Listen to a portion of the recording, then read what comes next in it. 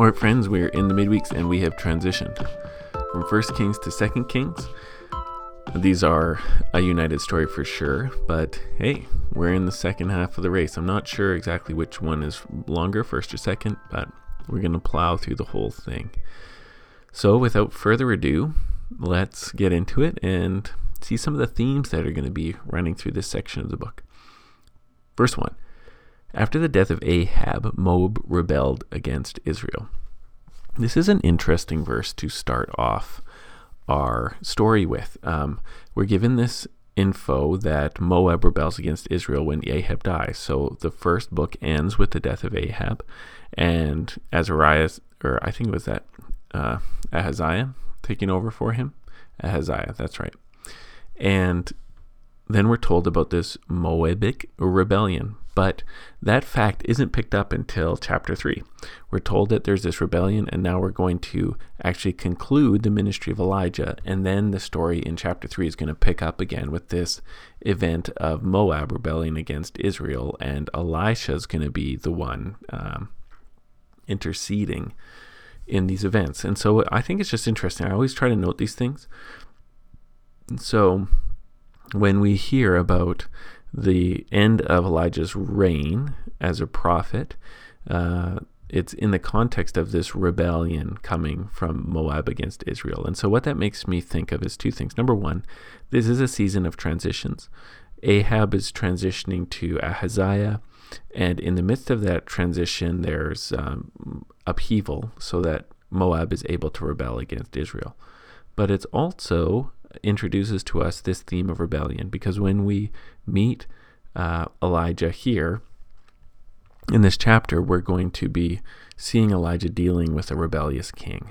And so we get this theme of transition, and we get this theme of rebellion going on, and we're going to see this picked up with the story of Elijah. And the first story we're going to read is Elijah calling down fire from heaven on soldiers, and in the next chapter we're going to see Elijah go up to heaven in the chariot of fire. So you can even see there's a bit of a fire theme going on here, which should remind us of when Elijah called down fire from heaven with the prophets of Baal a few chapters ago when he was going to war against them during Ahab's reign. So Elijah is kind of a prophet of fire, and when Elisha comes on the scene, he's going to have a little bit more of a theme of water coming on. Very likely fire symbolizing wrath and water symbolizing life and mercy. But, you know, that's not a hard and fast rule, and I would invite you to read through the book and look just for the themes of fire and the themes of water throughout the book of Kings. Anyhow, so there's this rebellion coming with Ahab dying, and we're going to see how Ahab's son Ahaziah is doing. Verse 2, Now Ahaziah fell through the lattice in his upper chamber in Samaria and lay sick, and he sent messengers telling them, Go inquire of Baal-zebub, the god of Ekron, whether I shall recover from this sickness. Now it's interesting to me that there's a lot of directionality in this chapter. So the situation starts with Ahaziah falling out of an upper chamber, and when soldiers go to meet Elijah in a second, he's going to call down fire from an upper chamber on some soldiers. So there is this up and down motion in this story. Verse 3, But the angel of the Lord said to Elijah the Tishbite, Arise, go up to meet the messengers of the king of Samaria, and say to them, Is it because there is no God in Israel that you're going to inquire of Baal-zebub, the god of Ekron? Now therefore, thus says the Lord, You shall not come down from the bed to which you've gone up, but you shall surely die, says. So Elijah went. And again, I see a bit of a theme, an echo here. Remember, we just had Ahab's named mentioned, and there was a time when God sent Elijah to go and speak to Ahab, right? And Elijah runs into one of Ahab's servants along the way, talking to the king. So you have this theme of like this king is looking for answers, and Elijah shows up to give an answer to the king. Now, the difference is that Ahab was looking for Elijah because of the trouble, but Ahaziah is so farther away than Ahab that he even wants to just go and consult a demon god from the Philistines. Verse 5, The messengers returned to the king, and he said to them, "Why have you returned?" And they said to him, "There came a man to meet us and said to us, 'Go back to the king who sent you and say to him, Thus says the Lord, is it because there's no God in Israel that you are sending to inquire of Baal-zebub, the god of Ekron? Therefore you shall not come down from the bed to which you've gone up, but you will surely die.' And he said to them, 'What kind of man was he who came to meet you and told you these things?' And they answered him, 'He wore a garment of hair and a belt of leather around his waist.' And he said, 'It is Elijah the Tishbite.'" So you have this moment here. Now, one of the great themes of Scripture is this: God opposes the proud but gives grace to the humble. And you might remember with Ahab, when God spoke a judgment on Ahab because of not killing that foreign king, Ahab humbled himself. And so God said, there's going to be destruction on Israel, but it's not going to happen in Ahab's lifetime. And so there was even a little bit of grace came Ahab's way because he humbled himself. And so when we have this moment here of a rebuke going to a king and then from Elijah, there's this question: is he going to humble himself? Or is God going to oppose him because of his pride? And it looks like a full-fledged pride response. Now, Ahaziah is sick in bed, but look what he does. He sends soldiers to try to compel Elijah to come and speak to him. Even though Elijah's proven he doesn't even need to talk to the king to give him a message, God can give Elijah a message, and the message can get to the king.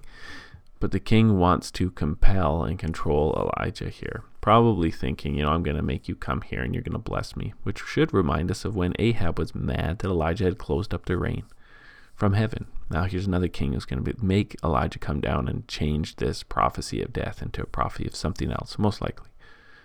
Verse 9, then the king sent to him a captain of 50 men with his 50. And he went up to Elijah, who was sitting on top of the hill, and said to him, "O man of God, the king says, come down."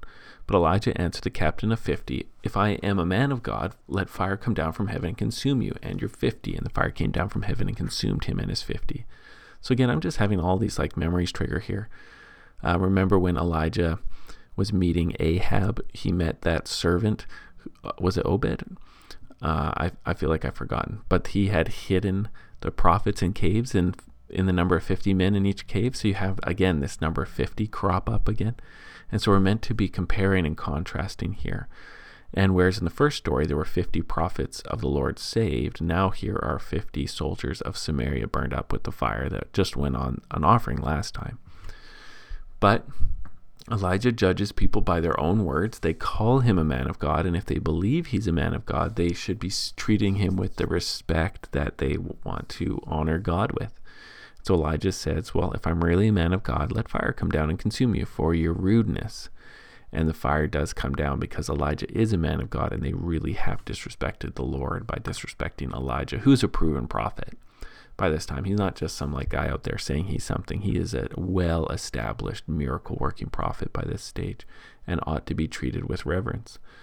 Verse 11, again the king sent to him another captain of 50 with men with his 50. And he answered and said to him, O man of God, this is the king's order. Come down quickly. So you can see there's this intensification of pride. It's now he's saying, now the king, don't you know the king's telling you come down quickly? There's an intensification of demand and command. But Elijah answered him, if I am a man of God, let fire come down from heaven and consume you and your 50. Then the fire of God came down from heaven and consumed him and his 50. So that same thing, he's being judged according to his word. If he had been humble, he would have found grace. If he's proud, God is going to oppose him. This is this rule. God opposes the proud and gives grace to the humble. And again, the king sent the captain of a third 50 with his 50, and the third captain of 50 went up and came and fell on his knees before Elijah and entreated him. Okay, so who's being humble here? O man of God, please let my life and the life of your 50 servants, these 50 servants of yours, be precious in your sight. Behold, fire came down from heaven and consumed the 2 former captains of 50 men with their 50s. But now let my life be precious in your sight. So he's come with real humility, and the prophet and the God of the prophet have mercy on him because of this. Then the angel of the Lord said to Elijah, go down with him, do not be afraid of him. So he rose and went down with him to the king and said to him, thus says the Lord, because you have sent messengers to inquire of Baal-zebub, the god of Ekron, is it because there's no God in Israel to inquire of his word?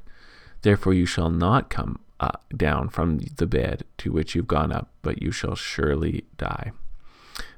So the word of the Lord comes true. And if you remember there was that judgment saying like God's going to judge Samaria. It's hanging over Samaria because of Ahab's sins.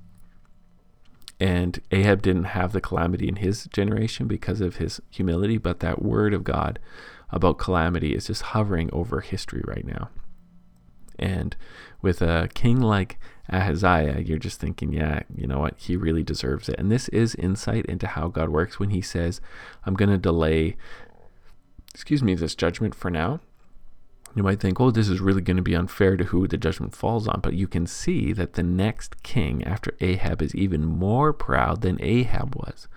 More proud in talking to the prophet, more proud in seeking like foreign gods and foreign lands for help.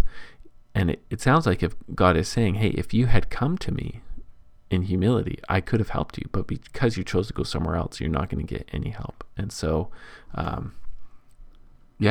this is how God works. He says bad stuff's going to happen in the future, but the future people are going to really deserve it.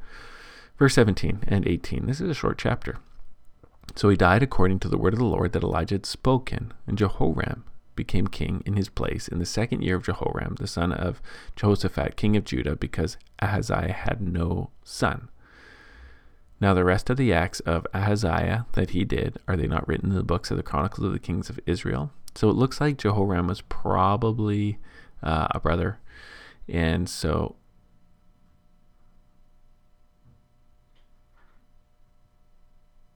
it looks like you have a second here where both kings are named the same thing. How confusing. Sometimes things are just, because real life is confusing, sometimes the Bible can be confusing too. Anyhow, so Ahaziah, the follower of Ahab, is known just for his klutziness, his pagan worship, and for God letting the due course of an injury take place, and for the pride of the king being punished quickly with fire from heaven.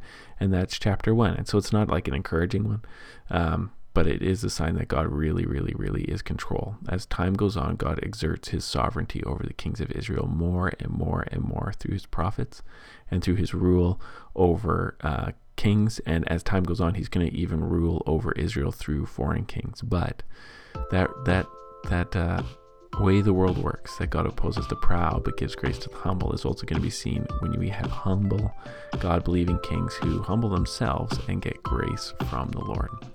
And amen.